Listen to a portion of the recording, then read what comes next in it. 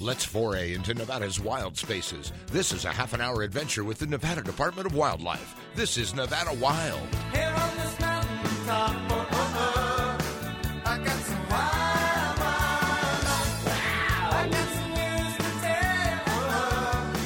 about some wild, wild life. Welcome to Nevada Wild, brought to you by the Nevada Department of Wildlife. I'm Ashley Sanchez. We have Aaron Keller here over Zoom, per usual. And then joining us today, we have Upland Game Staff Specialist Sean Espinoza, and we have Dave Dahlgren with the Utah State University. Almost butchered that, but I got it out. Joining us, and we are going to be talking about grouse hunting because the season's coming up. We've been getting a lot of questions, so it's great to have both of you here. Thanks for joining. Thanks, Ashley. Thanks, Ashley.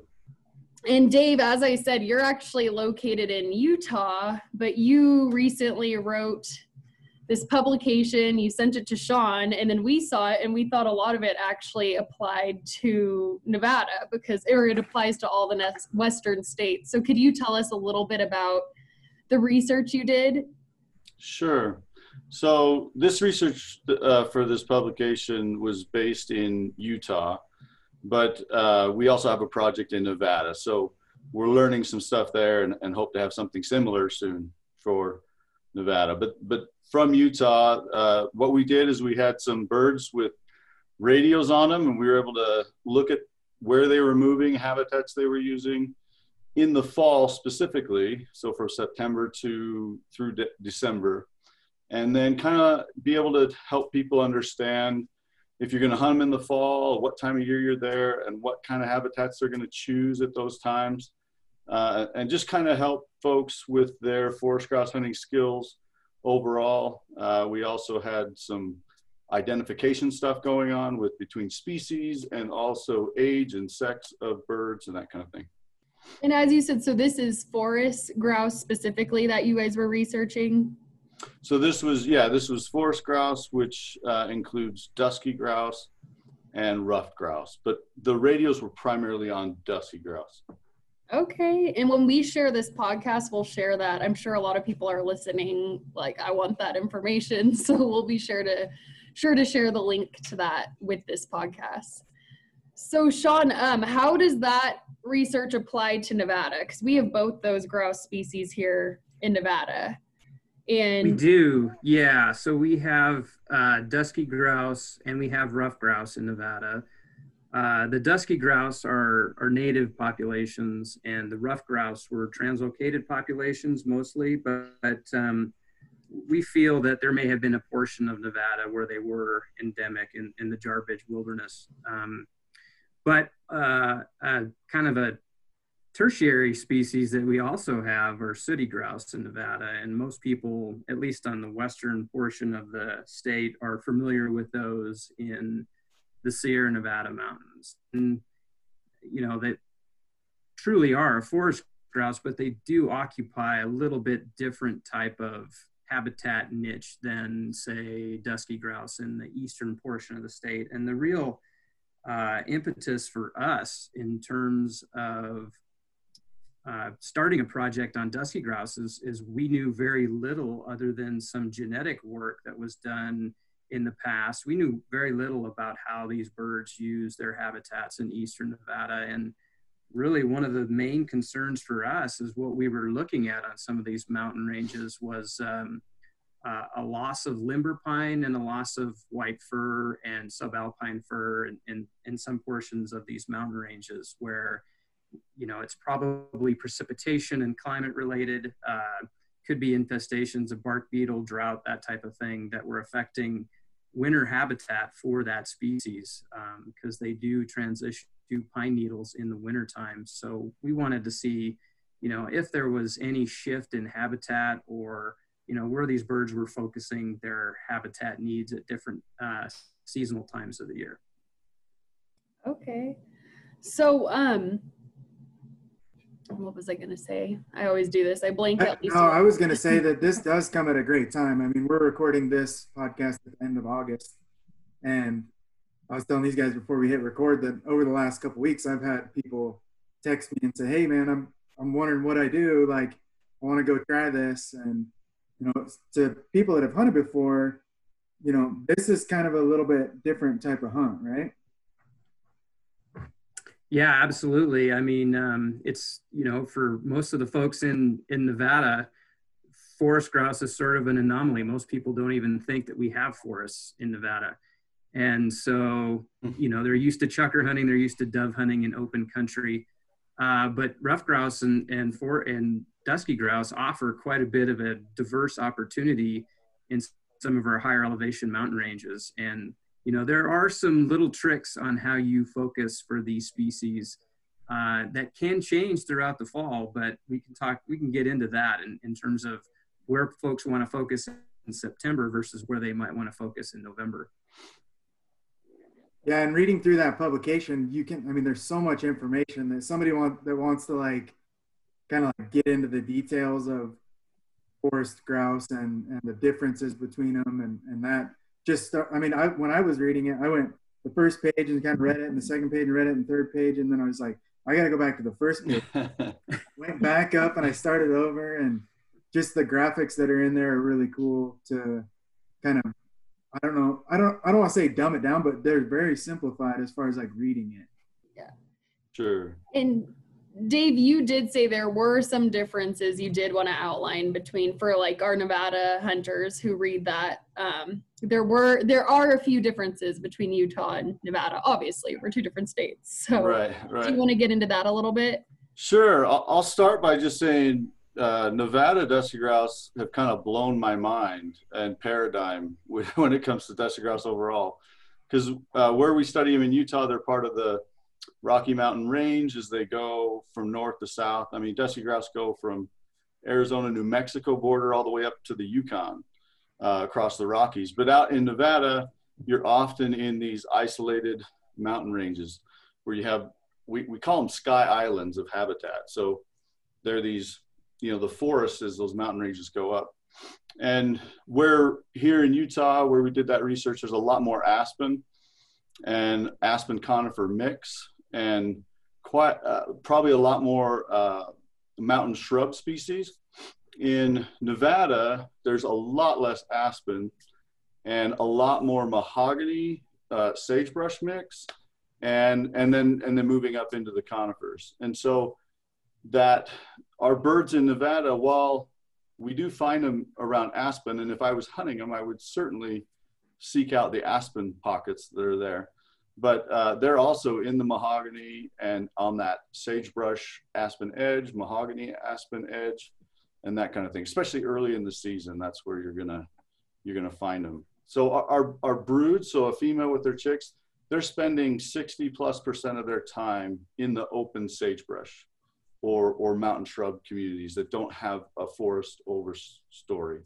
And so dusky grouse they can just spend a lot more, even though they're a forest grouse, they spend a lot of time out in the open. And so believe me, as a hunter, that's a much easier shot if you flush one out there than getting them in the trees. Although we do find them in the trees as well.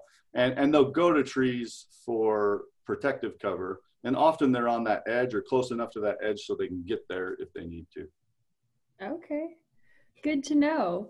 Hunting them in the trees like that has got to be one of the fastest shots that, as far as hunting goes. I mean, you see them and they're gone. Yeah, I call it spray and pray method of shooting. Spray and pray. Sean, do you, as Aaron was saying, we get a ton of questions from people like, where do I go to hunt these? Do you want to get into the specifics of where people should be going? Yeah, I guess for a general purpose, basically dusky grouse range starts for us around the Austin area and then extends all the way to basically our eastern seaboard with Utah, and then all the way north to the Idaho state line. But the Toyabis are often kind of a popular mountain range that a lot of folks head to. But beyond that, there are places in certainly several ranges in White Pine County the Shell Creeks, the Egan's, and then the Ruby Mountains really are probably our strongholds of dusky grouse within the state. You know, one thing we've seen this year, we can get into this later, but it seems like we have a really good production year for dusky grouse this year. So it might be time, if folks are interested, to really have be successful at dusky grouse. This certainly seems like it could be the year for that. Sooty grouse extend from, mostly occupy the Carson Range, but there are portions of the White Mountains, and there are actually sooty grouse. Well, we're not sure what subspecies or species they might be down in the Spring Range in Clark County. Very few numbers there, but there are an existing population of birds there as well. And our ruffed grouse are distributed really throughout the western portion of the Jarbidge Mountains, through the Independence Range and Merritt Mountain in the northern portion of the state. We have ruffed grouse in the Toyabis, and then a population of ruffed grouse in the Santa Rosa Mountains in Humboldt County. Good information. And I want to get into some tips on what people can do when they're headed to these areas. And also, as you said, we could get back to those population numbers later on, but I am going to go ahead and throw it to a break. We will be right back in just a few minutes. You're listening to Nevada Wild. To Saskatchewan, where the getting's good. If you're getting gone, I'm gonna put my boots and my hat back on, 'cause I'm long gone to Saskatchewan, long gone to Saskatchewan. If you enjoy listening to our podcast, leave us a review on iTunes and SoundCloud. For more information on hunting, fishing, boating, and all things wildlife, go to ndow.org. Now back to the show. Welcome back to Nevada Wild. Today we are talking all about forest grouse hunting, which is awesome because I feel like we talk about sage grouse a lot in our state. So it's nice to switch it up, talk about forest grouse hunting, give that some attention. And the reason we decided to talk about this is not only is our season coming up, but Dave Dahlgren with the Utah State University. I mix that up every time. With Utah State University, wrote this publication on skills to have while hunting forest grouse. So Dave, one thing we didn't get back into in the very beginning is just why you even decided to write this. It sounds like you're a big grouse hunter. Does that have that's yeah, that's my ulterior motive. I actually had a hard time deciding, do I give away my secrets, you know, because we as hunters, we tend to hold it pretty tight to the vest if we can. But you know, ultimately we want more hunters and more successful hunters. That's what keeps hunters coming back, and especially youth, you know, or new hunters, any kind of recruitment stuff. And so that was part of the impetus of this. The other is that Utah Division of Wildlife here in Utah was funding that project, and so they were funding it with Pittman Robertson dollars, which is hunter license dollars, and so we felt like, hey, you know, we owe them something this way, to specifically look at the data from a hunter standpoint and help people improve their hunting with this. Forest grouse hunting often, at least here in Utah, can be a little bit incidental to big game hunting, where big game hunters take them as they go. But there's this up and coming group of people who are focusing more and more on these forest grouse, and we wanted to kind of feed that as it moves along.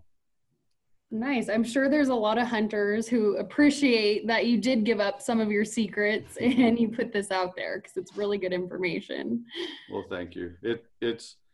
These are some of the funner things I do. There's other things that are more boring and statistical and all that kind of, but this was fun. Yeah, well, we appreciate it. And I'm glad you shared it with us here in Nevada too. So, and then Aaron, were you going to say something? Yeah, for me, I was telling Dave that I appreciate that he actually wrote it in English, right? So he kind of terms that I understand, that if we were drinking a cold beverage, you know, this is how he would explain it to me.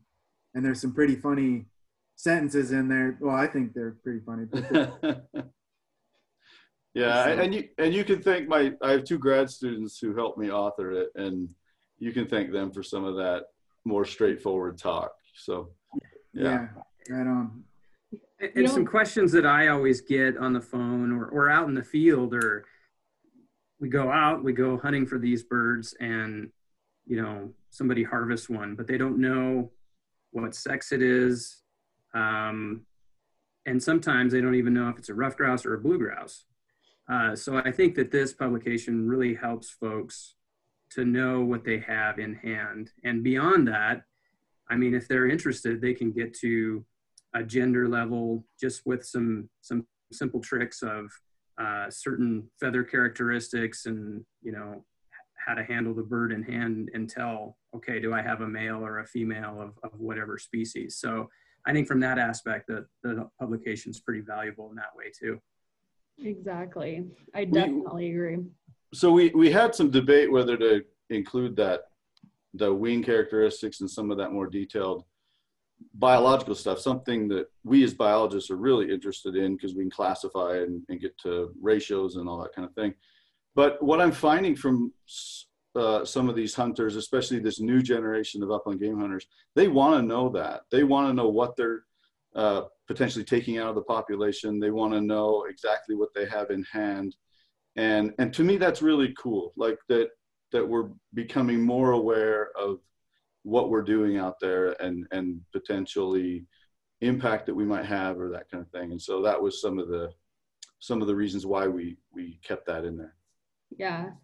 I think it's great information. And I know guys, my friends that hunt birds will nerd out on that for sure. And just like you said, it's not necessarily they're going to pick and choose their shots and things like that, but once they get a bird in hand, it's great information. Right. My brothers that I hunt with, they always roll their eyes as soon as the birds come in because I got to look at each one and go over them all and see who killed the hen, come on, that kind of thing. But that's all in fun. But yeah, I nerd out real quick. So I think it's good to have someone out there who's like that. They're learning a lot. Yeah, they didn't get to those spots by accident, your brothers, right? Oh, I'm the bird dog that when it comes to spots, believe me. So Sean, in order to help people get a bird in hand to identify, we talked a little bit about locations for grouse hunting in the state, but do we want to get into specifics? We could start with the dusky grouse and just some of where people should be going, the strategy, and maybe even some of how that population is doing this year. Sure. So, like we talked about, the Toyabis certainly are one of those mountain ranges that folks look to when they are searching out or seeking out dusky grouse. But there are several others. The Shoshone Range in central Nevada is a good spot. And then as we get further east, the Shell Creek Range and the Egan Range. But, generally at the higher elevations, what you're looking for are kind of these limber pine stands that might be on northern or eastern facing slopes, aspen stands, and kind of these transition to mahogany or mountain brush communities, which include things like sagebrush and currant, serviceberry, if that's part of the mountain range ecosystem there. Berry producing shrubs are really important in the early fall months. And some folks often concentrate on going like into the aspen stand or into the limber pine stand. And that's not always necessary, especially early in the season. Folks want to be more out on that edge, that transition between different habitat types.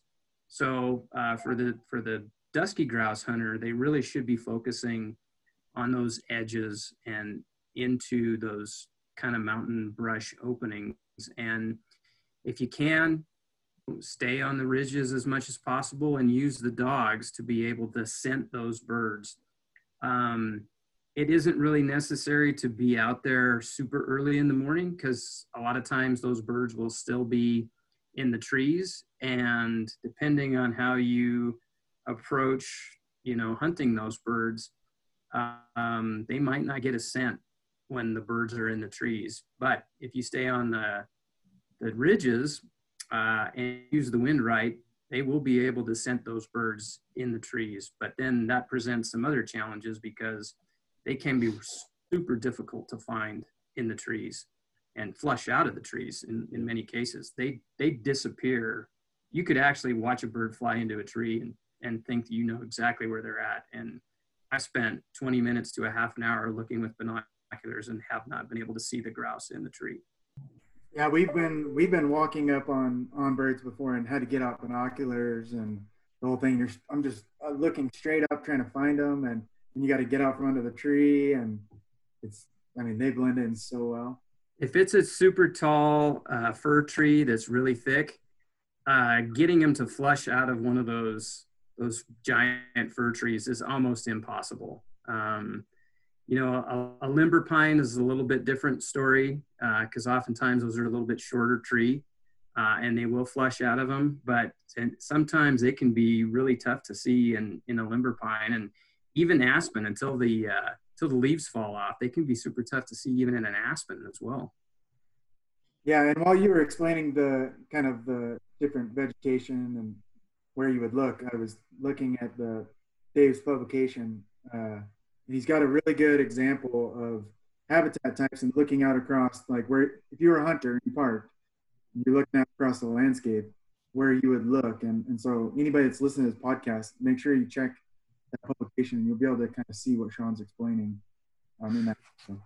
If I can, I just want to build off a little bit what Sean said, especially with mountain shrubs, with the berries.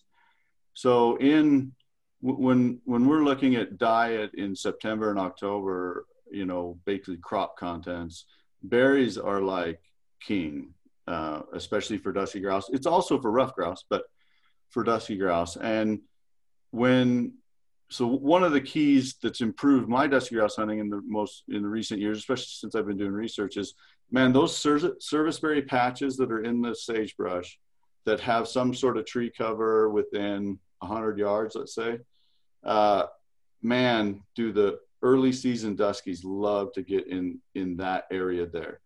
It can be a little tough shooting because serviceberry can get over your head and that kind of thing, but I've been getting lots of contacts in those areas, places that I didn't necessarily hunt I didn't target them per se before this research, but as I did the research, I'm like, holy cow, those broods are really focusing in on those areas.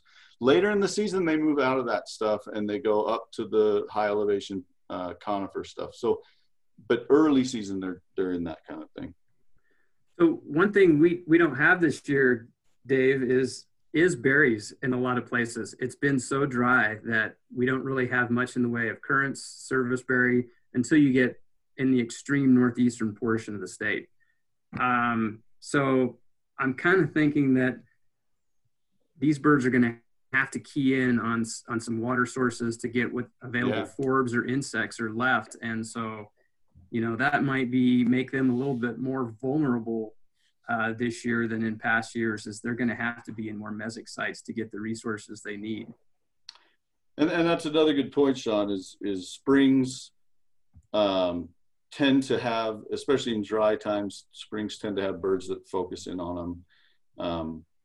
Not that it's not necessarily the same birds there the whole time, but as birds move through those areas, they can come in on those springs and stay there. One of the things we've learned about dusky grouse is they move a lot bigger distances than what we thought they did prior to this research. I'm talking miles between seasonal habitat types. And so it's really interesting as a hunter, because we may think of them more like ruffed grouse, where they just have a home range and they stay in it. And that's not dusky grouse. And we are already getting short on time. I feel like we're getting so much good information. So I do want to get to ruffed grouse, just a little bit about hunting for them compared to the dusky. Sure. And, really for ruffed grouse, the northeastern portion of the state's likely going to be where folks are going to want to concentrate on, just because our populations are larger. In the Ruby Mountains, around Merritt Mountain, portions of the Independence Range, really focus on where we have these larger aspen stands.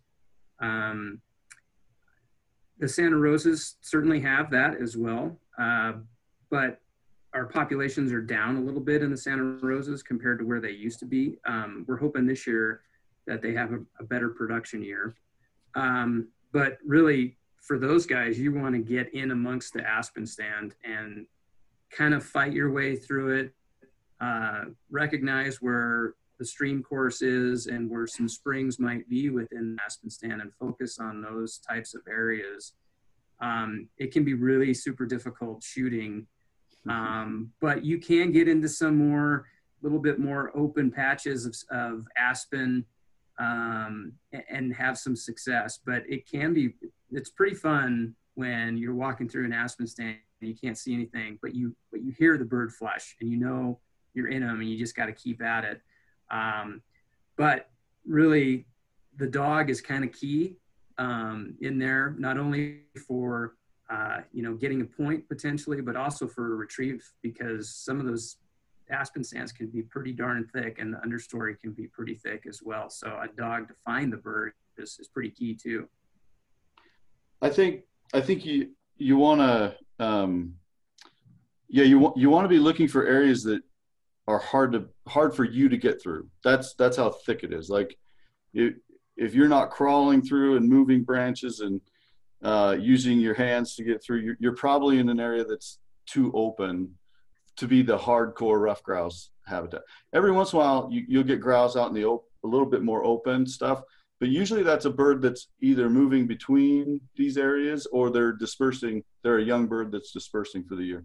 And so those little pockets of really thick stuff is what the ruffed grouse really depend on. And like Sean said, the retrieve sometimes is hard. And I'll just stop and listen for the wing beat, like those last few wing beats that they'll make sometimes when they're wounded, just to give them, just to have a chance to get after them once you've done that. I think the average is for every 3 flushes, you might get a shot. And for every 3 shots, you might get a bird. So that comes from some stuff back east, but that's kind of stayed true for my Western bird hunting. So much good information. I hate that we're running out of time and I already am having to bring this to an end. But Dave, could you name your publication again for people? I want them to be able to follow along with it while listening, and just for anything we weren't able to get into yet. What is the name of your publication? And again, I'll include a link with this post. Sure. So it's Forest Grouse in the Fall, Improving Your Forest Grouse Hunting Skills. Awesome. And then Sean, when is the season opener for grouse? We never have said it. Yeah, we didn't. So September 1st, and it closes December 31st. The daily bag limit is 3 with the possession limit of 9, and that's in the aggregate. So if you're in a place where there's both dusky grouse and ruffed grouse, if you get, 2 ruffed grouse and 1 dusky grouse, you've reached your daily limit. Okay, good. Sean, what about wing barrels? Should people look for those?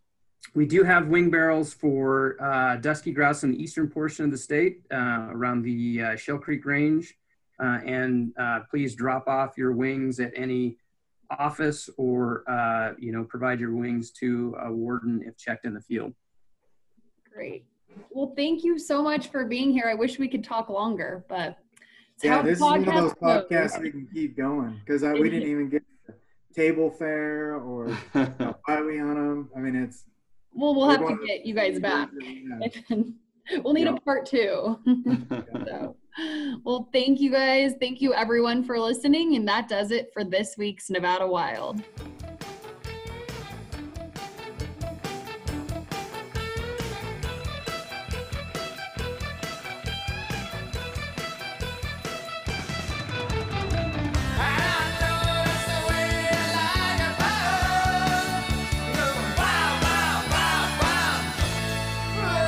Join us again next week for our next adventure, Nevada Wild. It's a production of the Nevada Department of Wildlife.